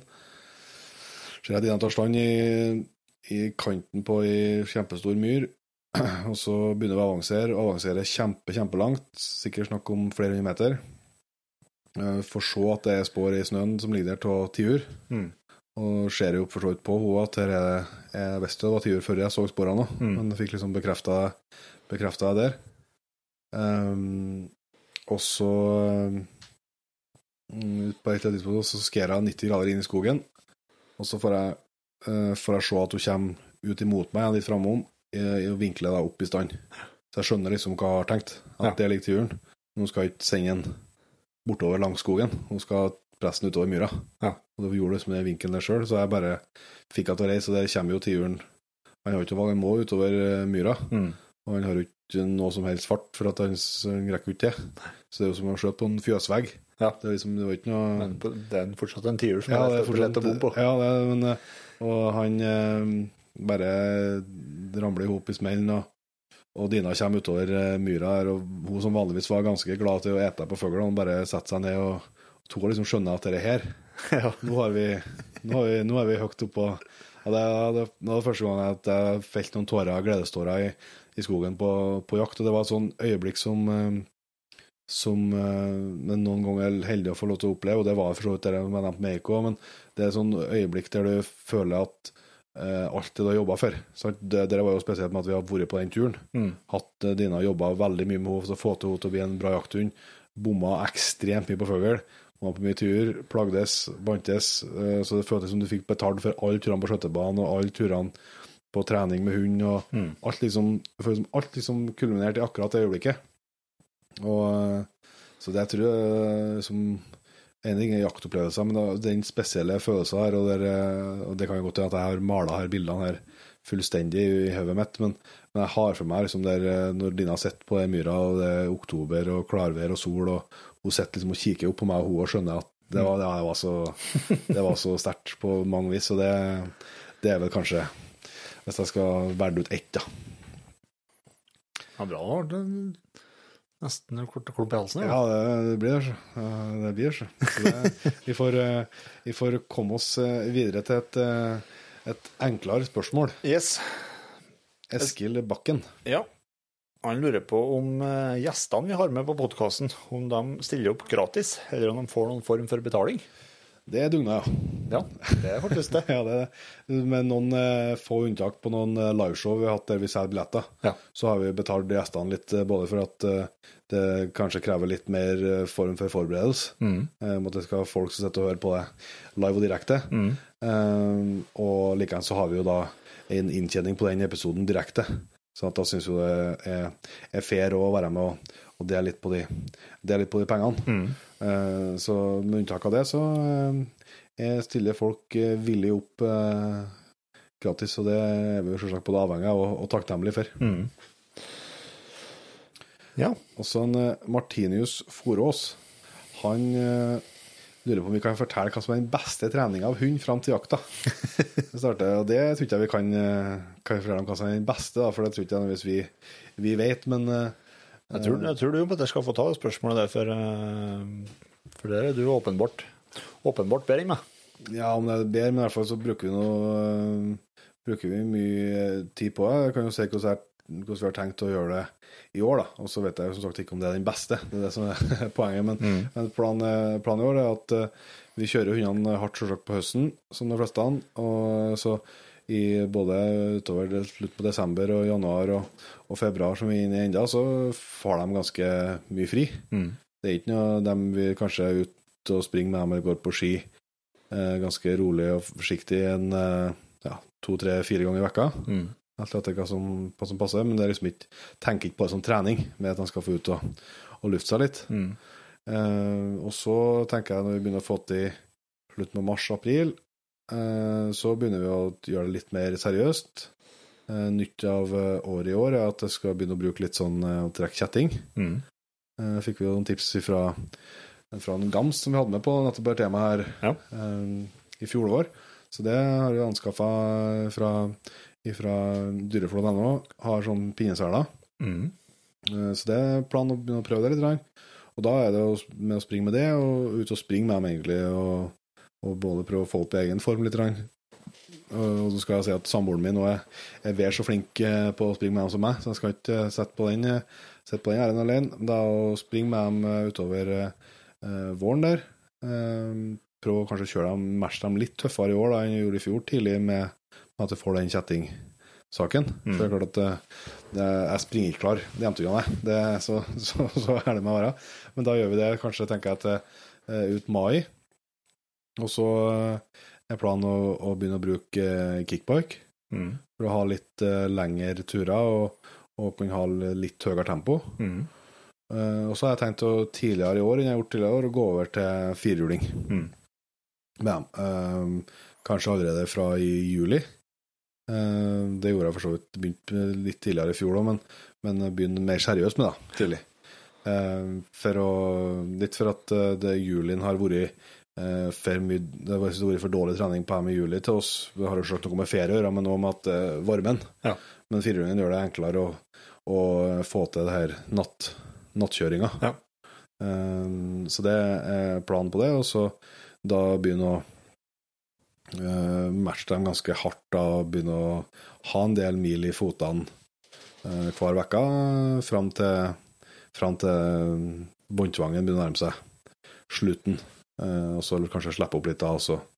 Og da er det noe båndtvang oppe, så er det noe å begynne å slippe dem i skogen. Det tror jeg er det beste. Ja. Uten tvil. Men så håper jeg jo at vi skal rekke håper vi kanskje skal rekke en sånn type 4-5 slipp på alle hundene. For det er på hjemtundene da, i første gang til vi skal til Sverige og jakte elg, forhåpentligvis hvis grensa er åpen. Og det er jo, jeg tenker egentlig på en Sverigetur nå som trening. Ja. Selv om det er jo jakt, men det er egentlig det perfekte for å ha, da får du liksom en vekka med jakt der, og da vinner jeg å slappe av en 14 dager før det starter på fullt i Norge. Så da tror jeg han skal være i bra slag. I fjor så hadde vi, jeg tror vi fant ut at vi hadde ca. 750 kilometer på hundene fra midten på mai til 21. august. Det er jo ikke noen kjempemye det, men det er noe en god del, og jeg tror vi skal kanskje prøve å være litt mer inni det. Men jeg har ikke noe sånt, det er jo ikke så seriøst at jeg vet om det burde vært 800 eller 700. Ja. Det er ikke så blodseriøst det nok, men det er i hvert fall plan for året da. Bra. Det skal ha vært trener jeg vet. Yes, da er det en Håvard understrek BP som lurer på om det blir Asphaugen Gamefair i år, Petter. Ja, hvis jeg har vært i Nakkestad, så har jeg kanskje sagt at det har vært. Ja, det håper jeg jo virkelig. Vi har jo sett av datoene siste helgen i august, 8.-9. august. Har vi jo booket inn og planlegger ut ifra at det skal bli det. Og så skjønner jo alle at det er jo ikke vi som bestemmer det, om det blir, men er det opp til oss, så skal det bli. Ja. Så planen er definitivt å arrangere det, og så får vi jo bare følge med på hvordan smittesituasjon og vaksinering og alt utvikler seg. Ja. Men jeg må si at jeg er mer positiv nå enn hva for en måned siden. Ja da, basert absolutt på det som blir skrevet i avisene. Ja. Så jeg håper jo virkelig det. Yes. Martin Nås, han trenger et tips til et kjekt redskap som sjekker vindretningen. Han er gør lei av lighteren som alltid er tom for gass. Ja, vi har jo et godt tips der. Ja. Og vi har det tipset, det produktet ligger i nettbutikken også. Yes, vi har en sånn vindsjekker fra Primus, som er basically en flask med et pulver på, ja. Med litt mer ferskjærgjort topp som du bare klemmer på, og så kommer opp en sky fra det pulveret, som lett gjør det enkelt å lese av vindretningen da. Og den er tilnærmet lydløs. Ja, det er den. Og må selvsagt være litt forsiktig med en sånn i forhold til ikke å legge en, tror ikke å bade, men den tåler ganske mye regn, altså. Ja, den gjør det. Hvis det er bløtt, så må du reste litt mer på den og klemme noen turer sånn før du får den første skya da. Men det synes jeg har fungert kjempebra. Dere der er avhengighetsskapende. Ja, det er det. Jeg husker første gangen jeg så det flasken der, herregud. Det er for noe jålet opp med skannet seg på jakt, men nå ligger en kontinuerlig i buksa hele høsten. Ja, gjør det. Det blir helt avhengig av den. Ja. Det er et sånt produkt som at hvis jeg merker at jeg ikke er hjemme, så snur jeg. Hvis det er snakk om liksom et kvarters kjøring, ja. Så snur jeg, for at når det først har begynt å bruke, så du selvsagt det er mange andre måter med lighter eller med fyrstikker, og du trenger ikke å kjøpe en sånn til oss hvis du har lyst til det. Det går helt sikkert an å lage med snusesk og potetmel og noe sånt, og det uten at jeg testet det, så vil jeg tro at jeg har sett noen som har laget det, så det går an å lage uten høynet også, men det finnes i hvert fall å få kjøpt det som funker veldig bra. Ja, og den koster ikke all verden. Nei, jeg tror det er en 100-lapp eller litt dryg 100-lapp, så det er ikke der jaktregnestykket ikke går i opp, nei. Morten Mo, han har et spørsmål som er hva som må til for å jakte jerv og gaup, og hva man må ha klart på forhånd, og hva som skjer når man har skutt i, og så videre. Der vet jo du bedre enn meg hva som må til for å ut og prøve seg. Ja. I første omgang så er det jo en viss forskjell på de to artene. Det er jo at på jerv så er det lisensjakt. Det vil si at du må søke lisens til jegerregisteret. Det er ikke så fancy som høres om det handler om å klikke av en boks. Ja. Med mindre de har noe på deg, så får du den med en gang. Men skaupe er kvotejakt. Det vil si at alle kan jakte. Skal du bruke riffel, så må du skjøte opp. Og så er det grunneieres tillatelse. Ja. Det er vel basically det du trenger for å jakte jerv og gaup. Så er det jo selvsagt lurt å sjekke opp med kanskje noen jeger- og fiskeforening i nærheten. At man skal hive seg med på noen lag som allerede er etablert, men det er ikke noe i veien for at man med grunneieres tillatelse kan jakte alene. Nei, enten med hund eller uten. Og det er samme i lov hvis man skal legge ut åte til jerv, at du må ha grunneieres tillatelse der også. Og så er det jo en kvote å forholde seg til. Den får man jo sjekka via statsforvalteren. Yes, i det området jakter. Derfor i Trøndelag så er det en telefon du kan ringe til. Ja, det varierer jo. I Trøndelag så har vi en telefonsvarer du ringer til, som hele tiden oppdateres kvoter der. I andre fylker så er det SMS-tjenest som du må melde deg på. Så får du SMS med kvotene, og klart det blir noen forandringer, så kommer SMS. Det er du pliktig til å ha kontroll på. Ja, det er jegerens plikt til å ha kontroll på kvotene. Og så, hvis man da er heldig med å få skjøt, så skal du rapportere det tvert med en gang. Da skal du ringe, du tipper de fleste, så skal du ringe på et telefonnummer og avgi hva du har skutt i. Til SNO? Det er til statsforvalteren. Statsforvalteren, ja. Hva du har skutt i, og hvor, og hva du har kjønn og alt det der. Og så, for på gaup og jerv, så blir du da oppringt statsforvalteren viderebringer den beskjeden til en SNO-kontakt, rovviltkontakt, som da kommer og sjekker dyret, og eventuelt også sjekker skuddplass. Og ser at alt har gått bra for seg, at det ikke er brukt noe motorisert ferdsel eller noen andre ulovlige hjelpemidler.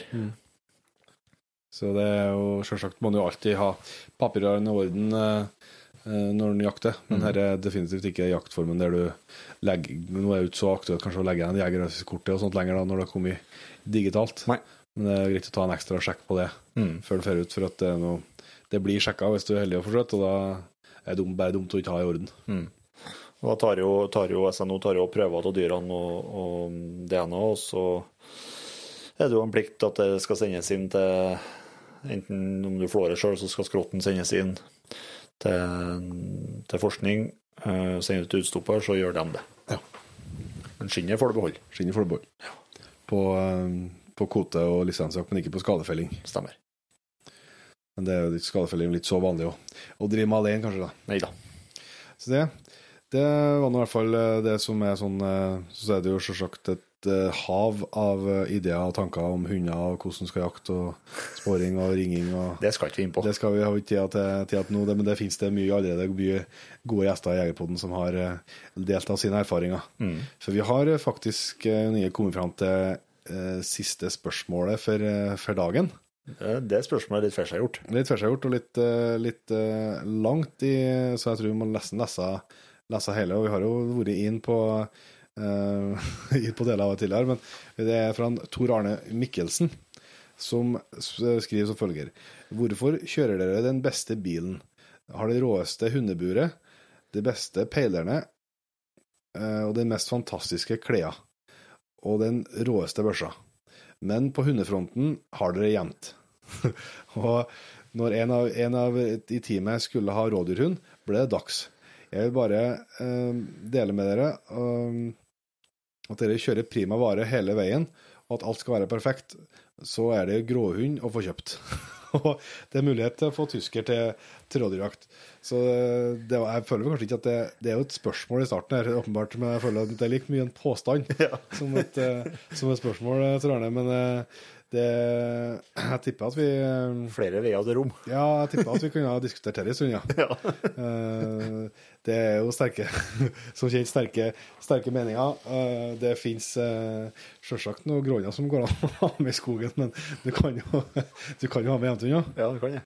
Så her er jo sikker tematikk for å bli populær til noen og upopulær til andre. Ja. Så det er jo skummelt selvsagt når vi skal prøve å lage en podcast for alle som, alle som har lyst til jakt. Men grunnen til at vi tok det med er jo for å svare på at det er vel helt sikkert en del tilfeldigheter som gjør at ting blir som de blir, men når den først har endt opp der, så tror jeg du, Tor Arne, like godt som veldig mange andre vet at en del av, i hvert fall for meg, en del av gleden med sånt, og det er jo nettopp å få lov til å rive kjeft med folk, og diskutere og kverulere på ting som strengt tatt har ganske liten betydning for både seg selv og resten av verden. Yes. Men det kan skape utrolig mye god underholdning i jakthøtta, for eksempel. Ja, det kan det. Og det kan være de diskusjonene, de kan jo foregå med en person du nettopp har blitt kjent med. Ja, det er helt topp.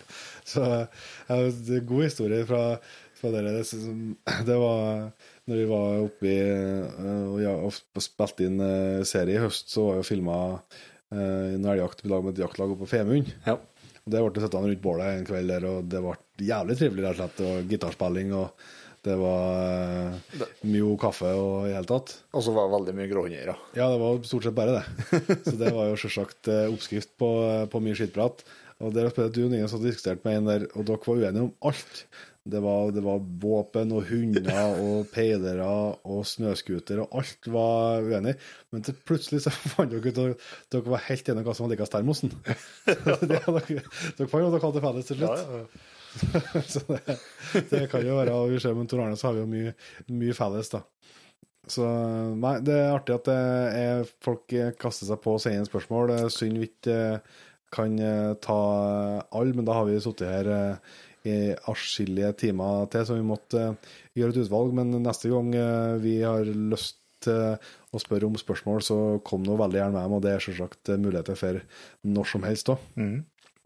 Men vi skal begynne å runde av, Jon Inge. Jeg utfordret deg på jakthistorie en gang her. Ja, det har gjort det. Vi laget en episode.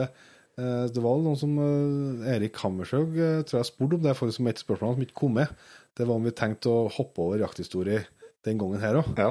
Så det var i hvert fall en som merket seg at vi har hoppet over en gang. Så det kan vi jo ikke stå for. Hva har du tenkt ut det? Ja, litt så måtte jeg sette sånn spetler litt når du slengte det i trynet på meg.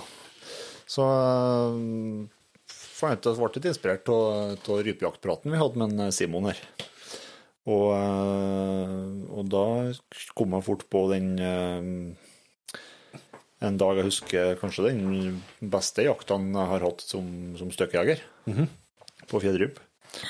Da var jeg antagelig 16-17 år og for i høst. Nei, det var ikke høst. Jo, det var høstferien, ja. Det var det. Og så da får jeg noe fridd til alle som kjørte bil, da. Ja. Om å få være med, og da var det jo en sambygding som må ha fri, så vi fant ut vi skulle færre og jakte fjellryp. Og det har kommet litt snø og til fjells, da. Og rypene ble kvitt. Og da var jo planen som følger at jeg skulle gå med hagla, og han skulle gå med rifla. Jaha. Og vi ganske bra tur opp for å komme opp til terrenget, men vi begynte å komme opp i skikkelig fjellrypterreng, og så begynte vi å se ned ryp, og ryp som satt på bakkene. Og jeg innså jo fort at jeg hadde tatt med meg feil våpen. Helt til at han med rifla skulle begynne å skjøte. Og skjøt, og bomma. Og han er jo temmelig stødig riffelskjøtter, han her, så vi skjønte at det måtte være noe feil. Og det var jo da, man kan jo si at det er det som er kanskje trikset i historien, at skal man på fjellrypjakt med riffel, så må man skjøte inn. Godt. Og for det er veldig små blinker, og det var nettopp det som skjedde, at hun gikk ikke helt rett. Så han måtte bruke gode patroner. Vi måtte jo ved å finne til noe i sekken som vi kunne skjøte på, og begynne å skjøte inn. Og det ble gjort, og det ble noe knepp til ene siden der, men det resulterte jo i at det for jo ganske mye skudd. Ja. Så når han var ferdig med innskjøtingen, så hadde han bare en 5-6 skudd igjen. Ja.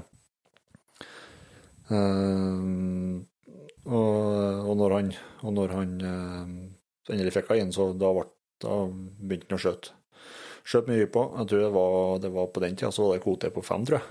Og vi begge fylte kvotene den dagen. Jeg husker spesielt en gang, for da kom vi opp over en topp, så har vi en sånn stor dom fra oss. Og han la seg ned på en kul der, og jeg gikk på oversida og skulle ta dem med hagla når de begynte å flyge. Og det satt så vanvittig med ryp der. Og det var jo før i digitalkamera sitt tid. Så han tok et bilde med, han har med seg et, ja, det var et litt avansert kamera da. Så han tok et bilde av dommen der, som vi senere skrev ut. Og forstørret litt og fikk det bra, og da tærte vi, jeg minns ikke akkurat tallet, men at det var 250-260 ryper, som vi klarte å tælle på det bildet etterpå. Det var helt vilt, nede dommen her da. Og da husker jeg han skjøt 3 av rypene skjøt han fra samme haugen. Ja. De satt så spredt, vet du. Ja. Og ja, han hadde lyddemper, det hadde han. Det tror jeg. Ja, han hadde lyddemper. Så husker han bare, det var som en sånn sniper, liksom han lå og skjøt først ryp til venstre, og hoden klappet ihop, og så bare vridde seg og skjøt rett fram, skjøt ryp der, og så til høyre, og så skjøt ryp der. Og så stod jeg der da oppe i fjellsiden med hagla, og så kikket på rypene som langt ifra fløy i min retning. Men da fikk vi jo spredt rypene utover fjellet, og da ble det bra med sjanser med hagla til hvert da. Så det var en jækla fin, og det var solskjenn og vindstilt og perfekte forhold. Og 2 fulle kvoter med 5 ryper hver da. Det var en skikkelig bra jaktdag også. Ja. Den glemmer jeg ikke. Veldig bra. Vi tisa jo det, og helt innleggsvis at en av dem som fikk sine spørsmål opplest, skulle vi trekke ut til en premie, og trekkinga har vi nå gjort, og den visste at heldige vinner av en sånn Ravne Bino-bag, det ble en Vetle, Mork Vetle på Instagram. Jeg vil tippe at det er snudd på høyre eller noe annet, men vi skal nå høre det, så får du ta kontakt med oss, så ikke skal vi klare å spore opp deg, så vi får gi deg den premien du har vunnet, så gratulerer med det, og sagt igjen takk til alle som har sendt inn spørsmål. Før vi avslutter for godt nær sagt, så skal vi igjen få lov til å takke de nyankomne på Patreon-jaktlaget, Inge. Ja. Du kan starte på toppen der, du. Det skal jeg gjøre. Da sier vi tusen takk til en Emil Handberg. Hans Erik Ler. Lars Danielsson. Robert Jantveit. Kristian Gorseth. Dag Marius Torsven. Åsmund Åseth. Arne Magnar Brattberg. Ståle Skjervestad. Viktor Lindqvist. Og Carl Christian Svensson. Tusen hjertelig takk til dere, og selvsagt til hele P3-jaktlaget som allerede har vært med oss. Det er dere som gjør dette mulig. Og vi har jo tisa det mange ganger, og det kommer vi til å fortsette med. Og vi har satt opp et hårrått mål på om vi når 2500 P3-ens, så skal vi trekke en heldig vinner som får sin helt egen Blazer R8 Ultimate Leather Jägerpodden Edition. Ja. Ja, jeg har sett titelen, og som er et spleiselag i lag med Blazer Norge. Den eneste i verden av den børsa, og nå holder vi fokus på å nærme oss halvveis til det målet, så det kan godt hende at det kan skje. Vi håper jo veldig på det, og så hvis du ikke er P3-en har lyst til å bli det og få med trekkinga på det, så er det ingen grunn til å vente. Det er bare å klikke på lenka som ligger i beskrivelsen av episoden, så er du hjertelig velkommen inn i jaktlaget du også. Men da til neste gang, Petter. Vi høres.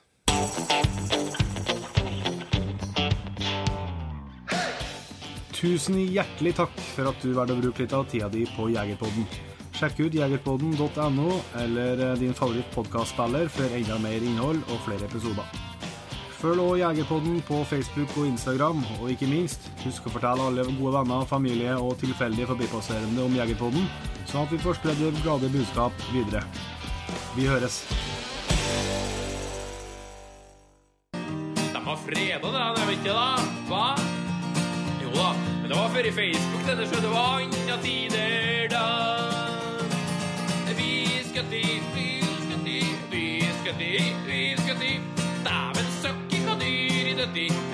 skutt i